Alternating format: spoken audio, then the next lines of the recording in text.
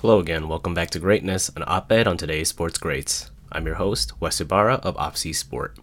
Last week, I talked it up with you all about 2023 NBA champ, Denver Nuggets center, Nikola Jokic. I hope you enjoyed hearing that episode. This week, we go to the ring and go in depth on Naoya Inoue. This episode's going to be a fun one. He may not be the biggest name in boxing, but if you take the time to watch him fight, as well as his rise to stardom in his weight classes, he may remind you of a soon-to-be Hall of Famer in boxing who was once Asia's boxing superstar. Today, we cover who he is, how he got to where he stands in the sport, and whether he is a one-of-one great or a second coming of a one-of-a-kind star. Quick time out, and we'll be right back.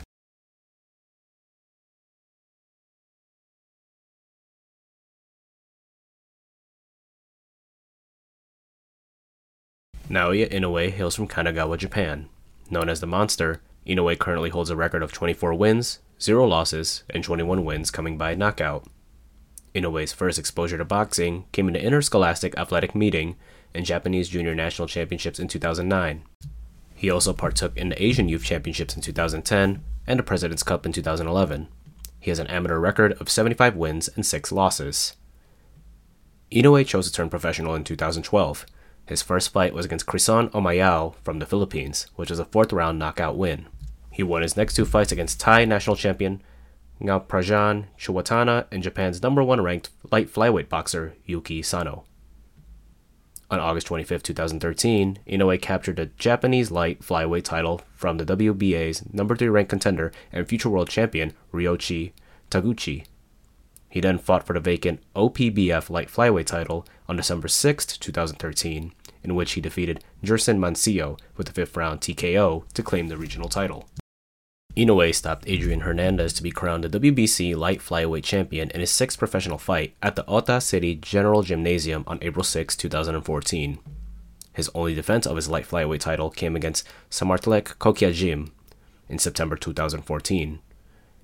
Inoue routed Kokyajim, winning every round on all scorecards and even knocking his opponent down twice before stopping him in the 11th round. In November of 2014, Inoue vacated his light flyweight title in order to challenge WBO junior bantamweight title holder Omar Andres Narvaez. The fight was scheduled for December 30th, 2014. Inoue, with a 7-0 record, knocked out the longtime champion in the 2nd round to capture his 2nd world title. Inoue chose to face Warlito Parenas on December 29th of 2015 to defend the title. He was blown out in a similar fashion as Narvaez as the referee waved out the fight in the 2nd round, after Parenas was knocked down twice. Inoue would then face David Carmona in May 2016 and would win a comfortable unanimous decision. Inoue's 3rd defense came against Petchambangorn Kokyajim on September of that same year, and Inoue was able to dispatch Kokyajim in the 10th round. On December 30th, 2016, Inoue faced Kohei Kono for his 4th title defense. Inoue stopped Kono in another commanding performance by dropping him once with a left hook before being stopped in the 6th round. Inoue's 5th defense of his WBO title came against Ricardo Rodriguez in May 2017. Inoue comfortably won by stopping him in the 3rd round. Inoue would go on to defend the title a 6th time against Antonio Nieves, who was TKO'd after 6 rounds. Inoue would face Yan Boyo on December 30th, 2017. Inoue dropped Boyo 4 times before the ref eventually stopped the fight at 1 minute 40 seconds of round 3. Inoue stated that he had plans to move up to bantamweight, where he would seek to become a 3-weight world champion.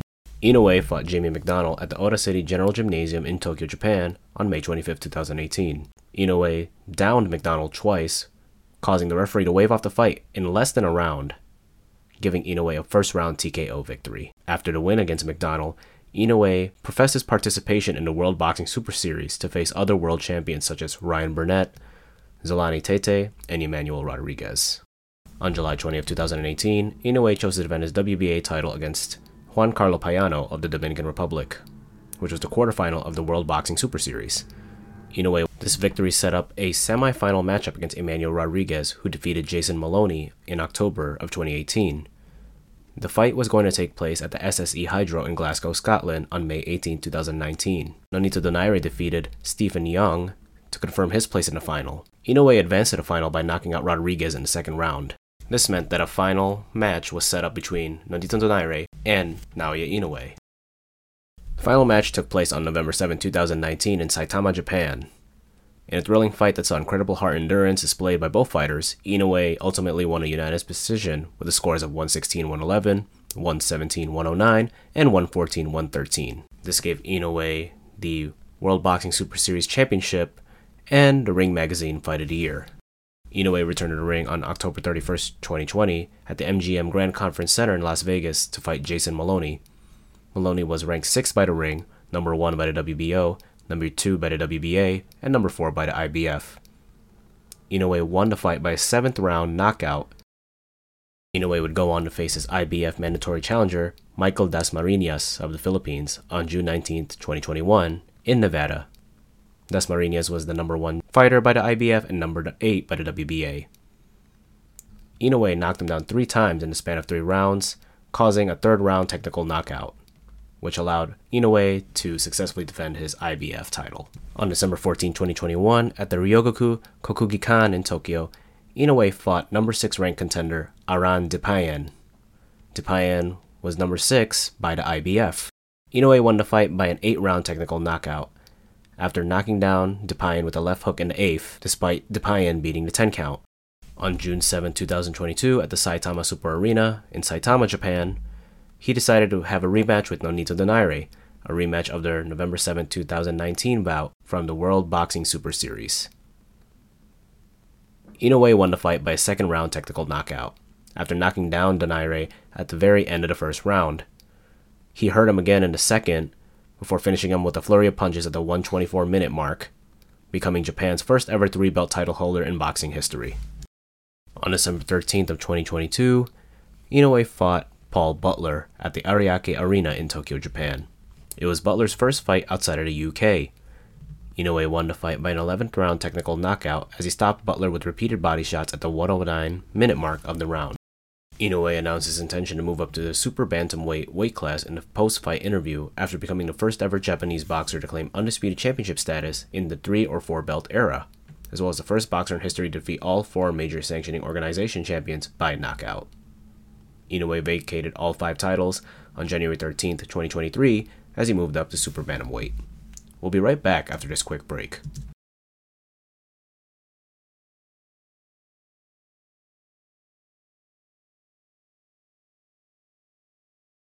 As we get into the back 9 of the show, I've had the pleasure of watching 3 Inoue fights.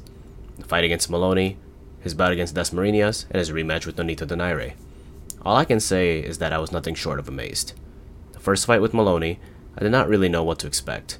I knew of his highlight reel and his first fight with Nonito Donaire.